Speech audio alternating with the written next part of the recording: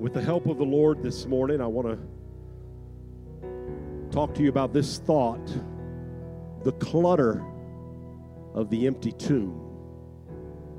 The clutter of the empty tomb. John chapter 20, if you would be so kind, out of reverence to God's word, and stand to your feet.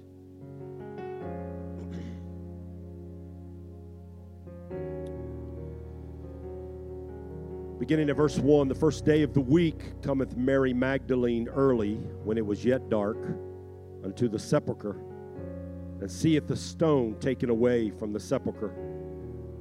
Then she runs and comes to Simon Peter and to the other disciple, whom Jesus loved, and said unto them, They have taken away the Lord out of the sepulchre, and we know not where they have laid him.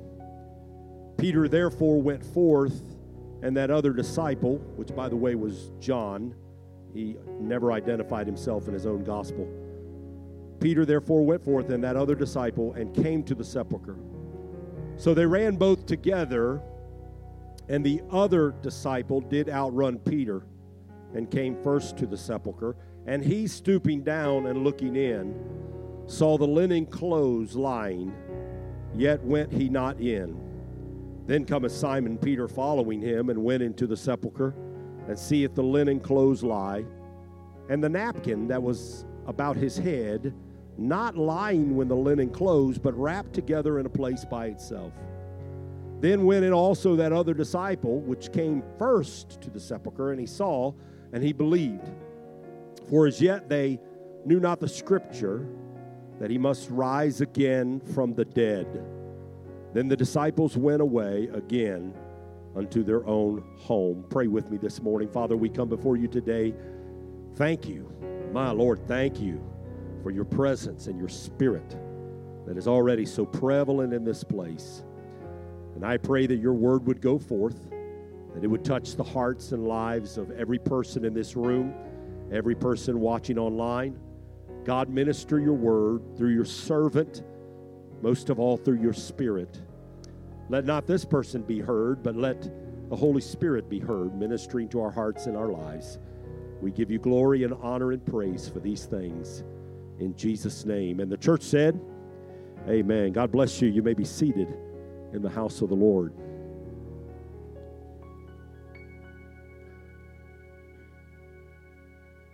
Sometimes words jump out at me. I shared a little bit about a word on Friday night for our Good Friday service. But have you ever heard the term oxymoron? Most of us here know what that means. I'm intrigued by oxymorons. It's when you kind of take two words, put them together. Sometimes they stand by themselves. Sometimes they're in a sentence. But, you know, when you really look at them, they really don't belong together, but we put them together anyway. They seem to be contradictory of each other. I find them intriguing. I find them even humorous. For example, when I'm sitting down and I hear my wife say at Red Lobster, I want an order of jumbo shrimp. Jumbo shrimp. Or have you ever made this statement? These are tight slacks.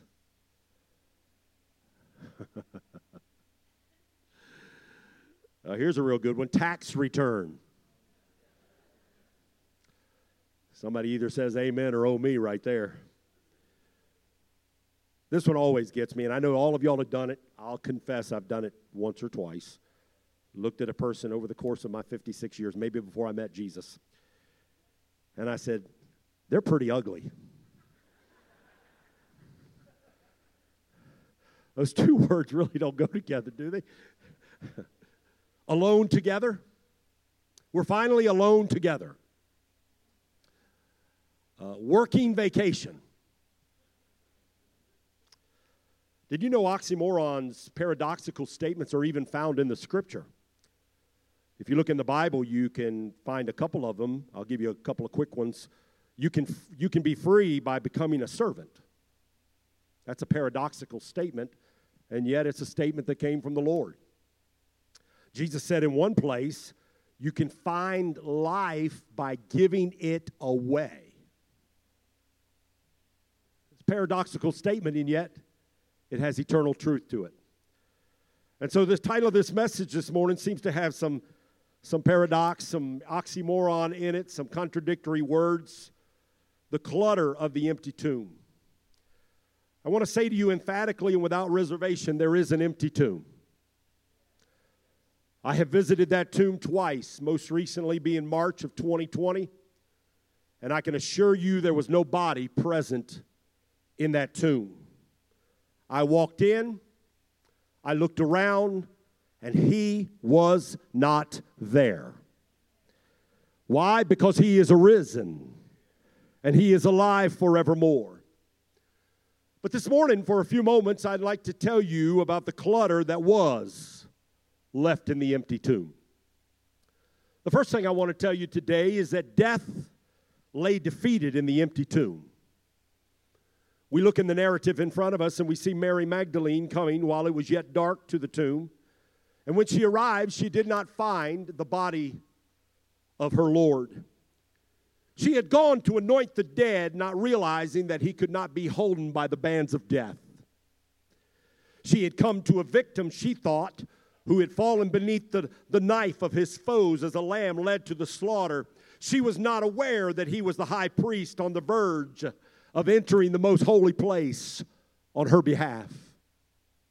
She came for the vanquished, but she failed to understand that he was not the vanquished, but in fact he was a victor over principalities and powers of hell itself, and that the keys of Hades and the grave were hanging at his side while the serpent Satan was bruised beneath his feet. When she came, she thought she had come to place the final touch on a sad life with a hopeless future, having no idea that on that morning a new life had been inaugurated, which was endless and indissoluble. I remember reading in the Old Testament when God prophesied and predicted in the book of Hosea and said these words, "O death, I will be your plague." He said, "O grave, I will be your destruction." And I want to tell somebody this morning that on that first Sunday morning, that Easter Sunday morning, death lay defeated in the tomb of Jesus. We see Mary as she goes and she tells Peter and John about the body of the Lord missing. And watch what happens. I find this to be fascinating. The scripture says that Peter, who was much older than John, and John being the younger, they both started running to the tomb. And at first they ran together. But until John the younger decided, I'm not going to wait for old man Peter anymore, so I'm going to outrun him. And so he ran further, excitement and adrenaline. He gets to the mouth of the tomb, but when he gets there, he kind of hits the brakes. And he kind of hesitates to go in. He says, I don't know if I want to go inside this tomb or not. Maybe it was fear that caused him to pause at the mouth of the empty tomb. Well, here a few minutes, no doubt, comes by. Here's old Peter. It took him a lot longer to get there than John did. But when he got to the entrance of the tomb, while John hesitated, Peter walked right into the tomb. He didn't hesitate whatsoever. I've asked the question, I wonder why did John hesitate? And why was Peter, the elder of the two, so quick to go in? And then this thought hit me, and I believe it was from the Holy Spirit. And I just want to stop here, and I want to say to the older Peter generation in this room today, there are plenty of a younger John generation that are around us, and they may run faster, and they may have much more enthusiasm than those of us who have been in this Christian walk a lot longer. But I'm telling you, these days, with all this foolishness that is abounding, that waters down the gospel and the crucifixion and the resurrection, often this younger generation, they stand there at the mouth of the tomb and they peer in and they wonder and they ponder and they question and they debate and they speculate, and they're so easily led astray through much knowledge and an anti-God culture. The John generation is inundated with information and ideologies and philosophies that lack absolute truth. There is a new age mindset, multiple ways to God, ideas that is sweeping across our land and even into the Christian generation. But can I tell you, this is where we need the folks of the Peter generation to come along and not hesitate and walk in and march forward. They may be a little more gingerly. They may walk a little more slowly, but yet they still must proclaim the lordship of Jesus Christ. Peter generation, now is not the time to back into the shadows of your golden years. We are awaiting your move. We are standing on your shoulders. Put the megaphone to your lips to this exciting and impulsive generation coming behind you that can outrun you and sometimes lacks clarity in their values. Make sure, Peter generation, that you say and shout with assurance that the resurrection is for real. Jesus is alive and death lays defeated on the tomb. We read in the verses today that strips of cloth laid in a pile, while the head wrap had been placed in another part of the tomb by itself. This week I was wondering about that in verse 7 about the grave clothes. I mean, think about it. If friends were going to hide the body of Jesus, they would have carried the body out wrapped up, would they not? If they were trying to hide the body of the Lord. If thieves were going to steal the body of Jesus, they wouldn't have taken time to unwrap the body of Jesus. But the grave clothes, they were left in the tomb. You may ask the question, why were they left? Well, I like what one writer said. He said that when Lazarus was resurrected by Jesus sometime earlier, after 4 days of being dead, he came forth in his grave clothes. And Jesus said, loose him and let him go. And why is that? Because Lazarus would in fact die a second time. He'd need those grave clothes one more occasion in his future. But not so with Jesus. In Revelation chapter 1 and verse 8, he said, I am he that lives and was dead, and behold, I am alive forevermore, and I have the keys of hell and of death. That's why he left the grave clothes behind. He wasn't going to need them anymore. That's why he cluttered the ground of the empty tomb in 2 separate places, because no grave clothes were going to hold him in. He came out alive, and he is alive forevermore. Death is broken. Death is destroyed. Death is left powerless on the floor of the tomb the day Jesus rose again. Now there is you an oxymoron. Jesus and death in the same sentence.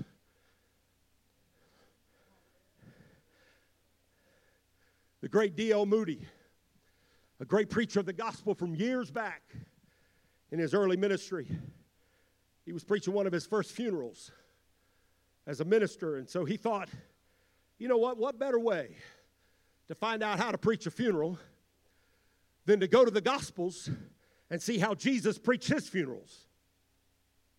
But when he went to the Gospels, he found out Jesus never preached a funeral.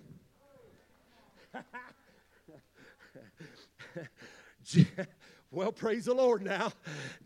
Jesus is life. And when life walks in, death has to walk out.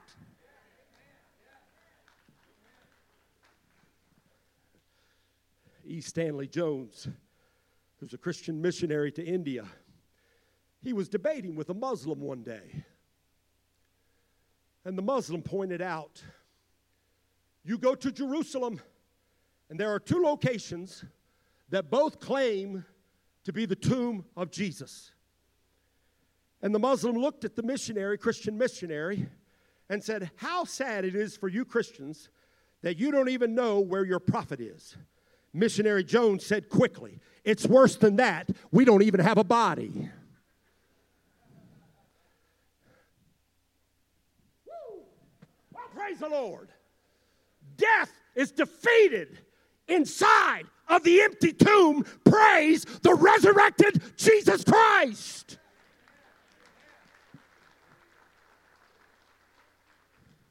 Not only did death lay defeated on the floor of the empty tomb, but secondly, religion lays lifeless in the empty tomb.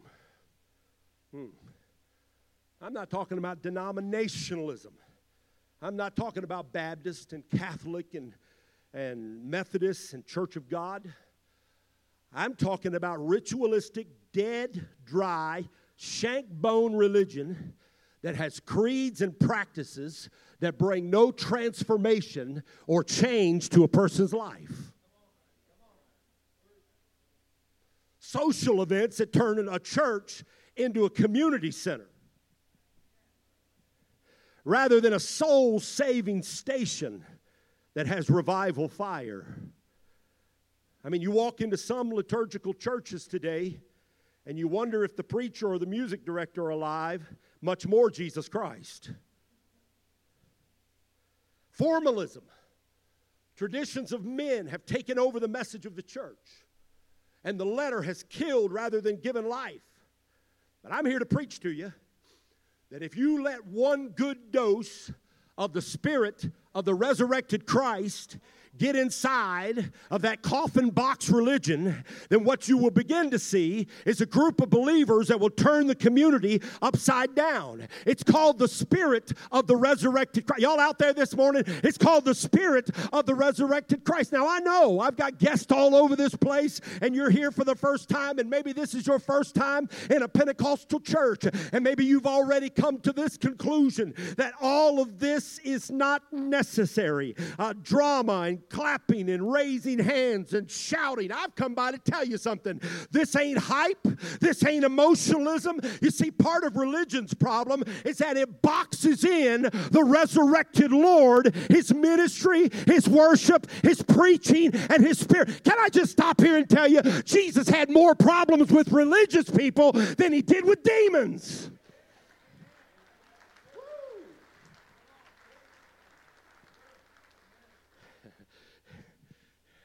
Religion, Pastor, I was just hoping I was going to have a calm moment, reflect on Jesus, and then go have my Easter egg hunt and a large family meal.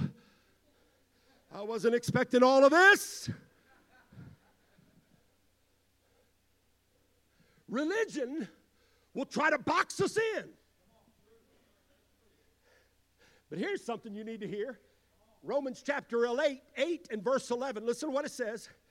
It said, if the Spirit of Him that raised up Jesus from the dead dwell inside of you, and He does, He that raised up Christ from the dead shall also quicken your mortal body. Y'all all mortals? Ain't none of y'all immortal, are you? He shall quicken your mortal bodies by His Spirit that dwells in you. What does that mean?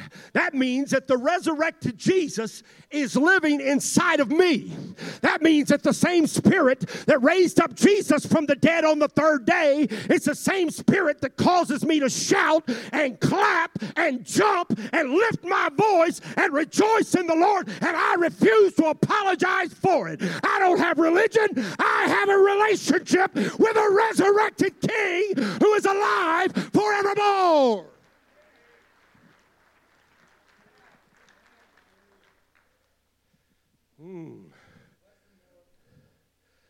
Did you know I've been doing this 29 years this September, so this is my 29th Easter. Did you know for a pastor that one of the toughest days to preach is Easter? I'm going to tell you why. Because the atmosphere can be inundated with religion and indifference and apathy, and a fog tries to settle in over the congregation. Let's just check the box. Let's just satisfy the family. By the authority given to me in the name of Jesus, I command you to be loosed of your dead religion, and may today be the day that you are no longer dead in trespasses and sins, but you become men and women and young people that have left religion lifeless in the tomb, and you now live in the Spirit of the resurrected Christ. My God! Where the Spirit of the Lord is, there is liberty. My God.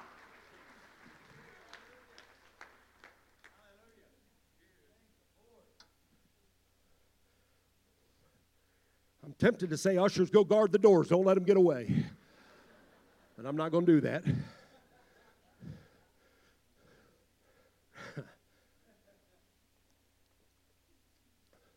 There was some clutter left in that empty tomb. Death lay defeated. Religion lay lifeless. Third thing I want to tell you is that humanism lays dumb. That's a dual meaning, by the way.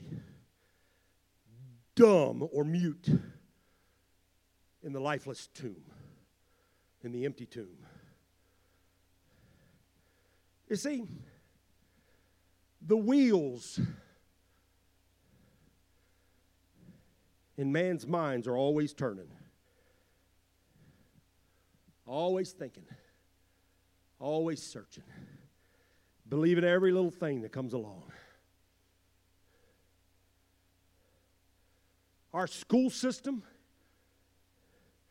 and our college institutions have secularized students. That's not the only place. Media, the information age, the sports world, movements that come along, come and go.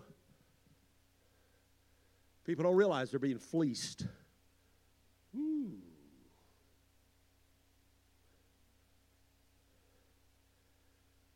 What happens is we begin to justify and rationalize and look to bring conclusions of logic that have no basis of faith.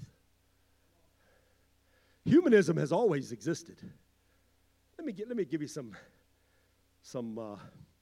worthless humanistic rationales of that day. They probably could have been used, probably were used. Here's one about the resurrection. Oh, he's not there because he really didn't die on the cross. He was battered and bruised and beaten and speared, and then he just passed out. They placed him in the coolness of the tomb, and in the coolness of the tomb, he revived. He revived enough to push away a 2-ton stone and overpower Roman soldiers. Seriously? How about this one? The women went to the wrong tomb. Now, that's a good one. They went to the wrong tomb guarded by soldiers who had passed out from fear.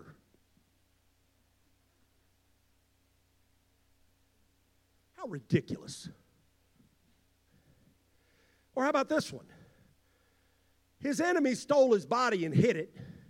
And in only a matter of weeks, this band of disciples were going to turn the world upside down, preaching and doing miracles in the name of Jesus, a resurrected body. Now, don't you think his enemies would have produced his body to say it was a hoax? But they never produced a body. And there was no humanistic, logical explanation. Humanism lays dumb or mute in the empty tomb. And let me just say this boldly. Humanism is dumb, period.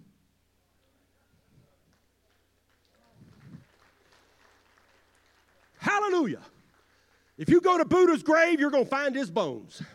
You go to Confucius' grave, you're going to find his remains. You go to Muhammad's grave, and his DNA will be there. But you will not find the body of Jesus. And I want to tell someone in this house today, no matter what the culture is saying, no matter how the times have shifted, don't allow humanistic theories to cloud your mind today. Quit trying to figure it out. Quit listening to voices of so-called logic that are simply pawns in the devil's hand to keep your eyes blinded. Oh God, let the scales fall off of people's eyes today to see the true resurrected Jesus.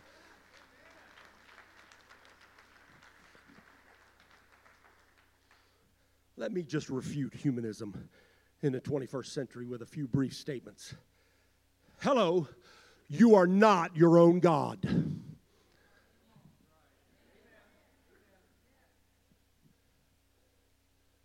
Hello, there are not many ways to God. I don't care what Oprah says. You better wake up. Tell you another one. Hello. I like to put hello in front of it. It's not any old way you want to live, and everyone at the end of days gets to go to heaven. You listen to this preacher. More importantly, you listen to the Word of God. The resurrected Jesus said, I am the way, the truth, and the life, and no man comes to the Father except through me.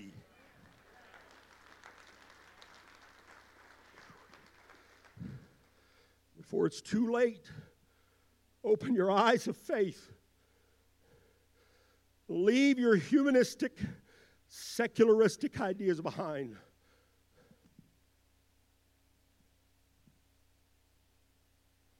You can rationalize and justify all day long.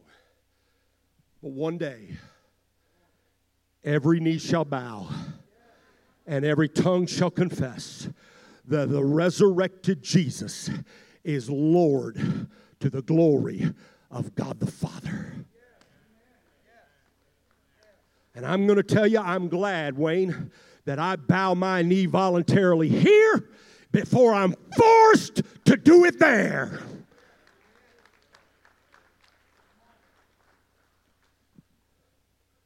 You mad, preacher? Maybe a little bit.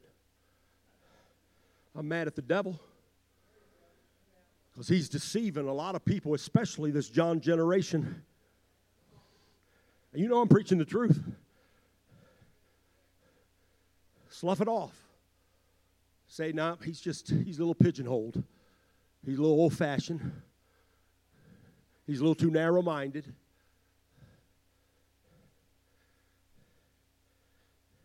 Can I give you one more? I'm going to anyway. Death lay defeated in the empty tomb. Religion lay lifeless in the empty tomb. Humanism lays dumb and mute in the empty tomb. And then finally, materialism lays helpless in the empty tomb. Why do you seek the living among the dead? To some in the room, may I ask, why do you insist on seeking for life in things that clearly are dead? I mean, we're checking our wallets, our purses, our stock accounts, our gold bar investments, and now our cryptocurrency. Listen, it's like returning to the clutter of the empty tomb. Oh, if I can just get more income, more prestige, more nicer things. Several years ago, us of the Peter generation remember Who Wants to Be a Millionaire. Good old Regis. Oh, he's a nice guy. He'd host contestants who would covet the big million. Then we went to Howie Mandel. We watched him give away money for dreams from cases with lucky numbers. Billions of dollars are dropped on lotteries looking for peace. If you've caught it, America's Got Talent Extreme.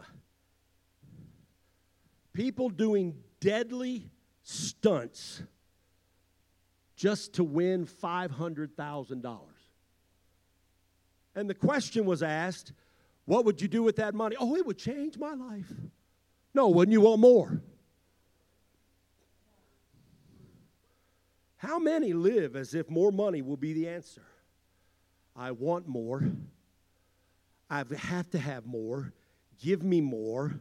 Wait a minute, I'll contact my psychic and see if more is coming.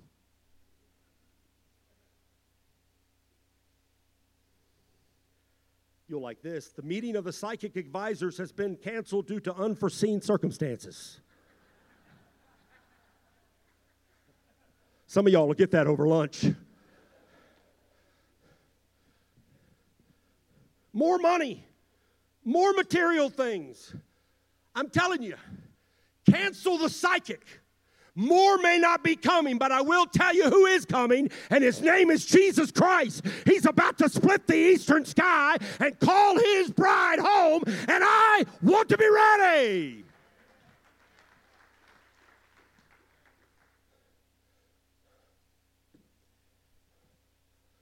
Jesus said, what will it profit a man if he gain the whole world and lose his own soul?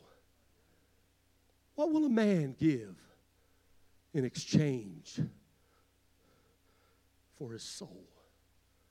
You're looking for the living. You're looking for living among the dead.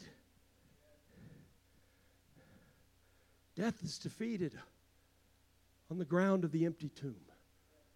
Religion is lifeless on the ground of the empty tomb. Humanism lays dumb and mute in the empty tomb. Materialism lays helpless on the floor of the empty tomb. I'm going to close with this. A man was dying, a prominent man, a wealthy man, a materialistic man. He was dying in his extravagant home. He had the best doctors surrounding him. And in his despair, all he could cry out was, I'm leaving home. I'm leaving home. Across town at the same moment, a little godly woman laid at the point of death with radiance on her face. She said with her last breath, I'm going home. I'm going home. What was the difference between the two? Very simple. She knew the resurrected Jesus as her personal Savior and Lord. Why seek ye the living among the dead?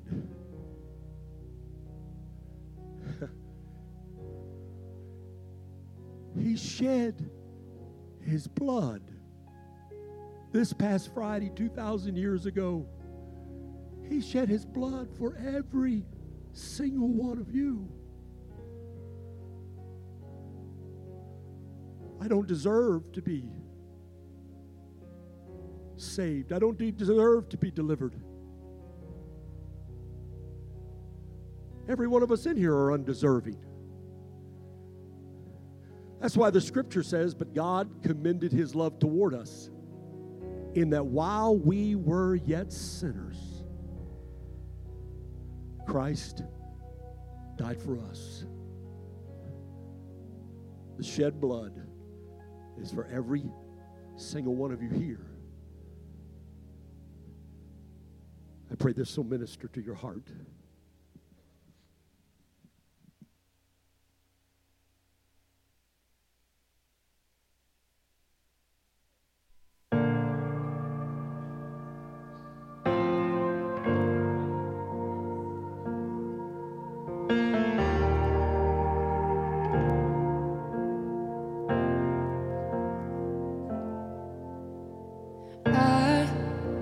Was rich, I remember who I was. I was lost, I was blind, I was running out of time. Sin separated, the breach was far too wide. But from the far side of the chasm, you held me in your sight. So you made a way across the great divide, left behind heaven's throne to build it here inside. And there at the cross, you paid the debt I owe. Broke my chains, freed my soul. For the first time I had hope. Thank you, Jesus, for the blood applied. Thank you, Jesus, it has washed me white. Thank you, Jesus, you have saved my life, brought me from the darkness into glorious light.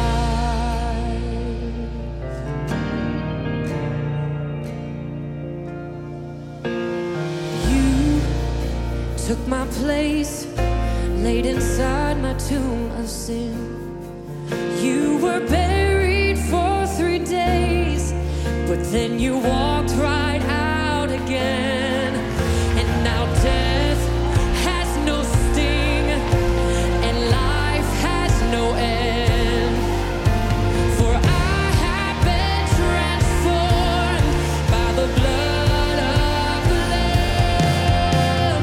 Thank you, Jesus, for the blood applied. Thank you, Jesus.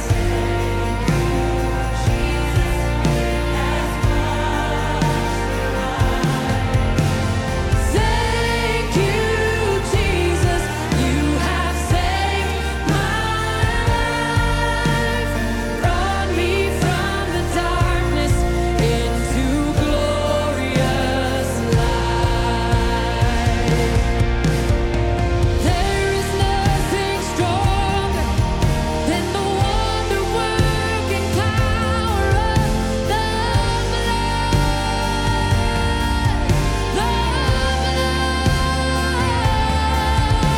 that calls us sons and daughters. We are ransomed by our Father through the blood.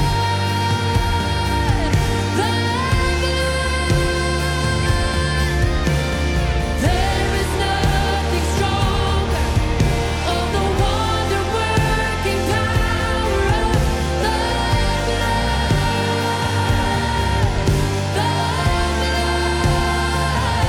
that calls us sons and daughters. We are ransomed by our Father through the blood.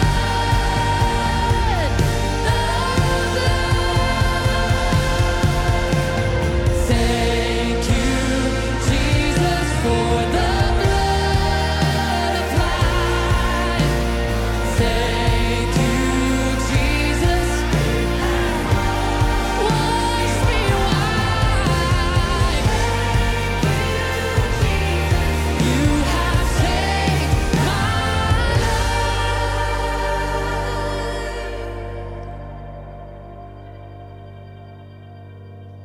brought me from the darkness into glorious light.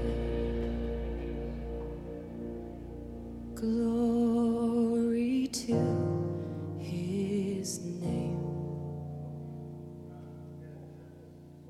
Glory to his name. There to my heart was the blood applied. Glory to his name.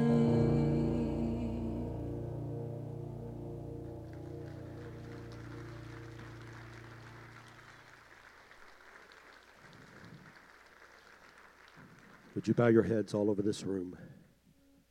Please, just give me another moment or two.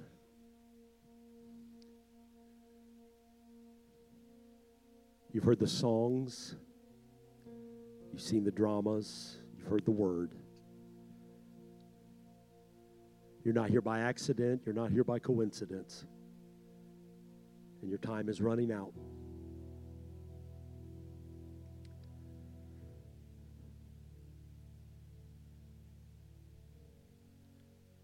Say, preacher, if the rapture took place today and God called his church away, which he's going to do, one of these days the bride of Christ is going to be caught up in the clouds. We're going to meet the Lord in the air. And those that are not right with God are going to be left behind to face 7 years of horrible tribulation that's coming upon this whole earth. The signs of the times are already in place. They've already been fulfilled. There's not one prophecy left to be fulfilled before Jesus comes. You'd say, preacher, I'm not ready to go. Or maybe today you'd say, if I left this place, there's an appointment that's on God's calendar for every person, every man, every woman, every young person. The scripture said, it is appointed unto man once to die. And so on God's divine calendar, there is an appointment for every single soul in this room. It could be today. And here's my question. My question is, are you ready? Are you ready to meet your Creator? Are you ready to face Jesus? You say, preacher, I'm not sure. I'm just not sure. Some would say, definitely, I am not ready to go. I am not ready. I live my life as if I've got 40 years. And yet the mausoleums and the cemeteries are filled with headstones of children and young people and young adults and middle-aged adults and senior adults. People from all different walks of life and different ages. In the Southwest Times here, in the Patriot here, we read of obituaries, and sometimes I pause when I see the age of the person right here in our county that went out early. So while no one's looking around, no one's moving around, let me just ask you to be honest. My eyes will be the only one that sees your hand. Everyone else is being reverent right now. Would you say, preacher, I'm not ready. I'm just not ready. I know I'm not ready. Would you just raise your hand and hold it up? Raise your hand and hold it up. Come on, I know you're in here. I see a couple of hands going up. Is there others? Maybe you say, I'm not sure I'm ready. I'm not sure that I'm ready. If today was my last day, I'm not sure that I'm ready. You know, it's the bottom line. It's either going to heaven or going to hell. It's simple as that. It's never changed. It's always been that way. The people that know Jesus as their personal Savior and Lord, the Bible says to be absent in the body is to be present with the Lord. But when the rich man died in the Gospels, who had not trusted God, the Bible says in hell he lifted up his eyes. And so it's very simple. I'm not playing games with you today. I'm not here to just make you feel good. I'm very burdened for your eternity. And you'd say, preacher, I'm just not sure. I'm just not sure I'm ready. Would you just raise your hand? I promise you, I'm not going to call you. I'm not going to embarrass you. God bless that hand. More hands are going up. I've seen 2 more. Is there others? Another hand. 5, 6 hands have gone up. 7 hands have gone up. Today can be the day. You may lower your hands. Thank you for being honest. Today can be the day. Today can be the day. You say, well, I've never been a Christian. I don't know how to be saved. It's very simple. Very simple. It's so simple that a young person, a child can become a Christian. Well, what do I have to do, preacher? Well, it's very simple. You just say, Jesus, number 1, I'm a sinner. I'm lost without you. And number 2, I believe what you did on the cross was for me personally. And I want you to come into my heart. I'm tired of the life that I'm living. I'm tired of the life that I'm living. And so I'm going to ask again, several of you that raise your hands, I'm going to ask you one more time while no one's looking around. Would you like to pray that prayer today, this moment, today? Would you like to see Jesus make a radical change in your life? I'm going to ask you one more time to raise your hand today. Today. Raise them up. Hold them up. Hold them up.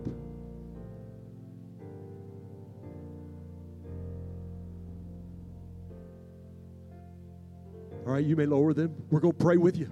We're not going to single anyone out. Now, when we're done praying this prayer, sometime this afternoon, you that raised your hands after you pray this prayer. Now, part of salvation is believing in your heart, but it's also confessing with your mouth. It's telling some people, you know what? I gave my heart to Jesus today.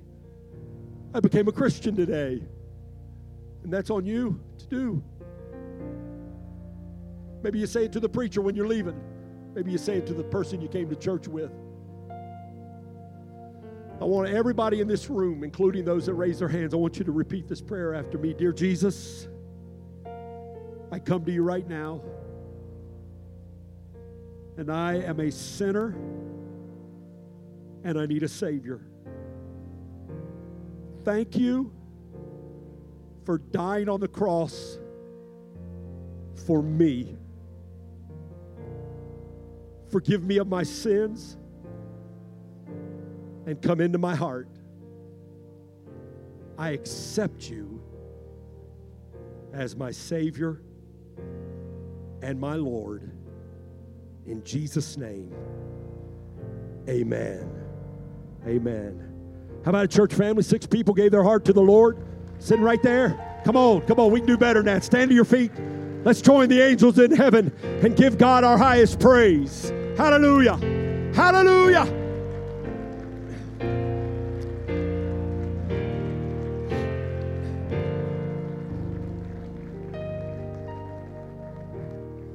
Thank God for salvation. I'm going to go back to what I said when I opened, but I'm going to put it in the right order.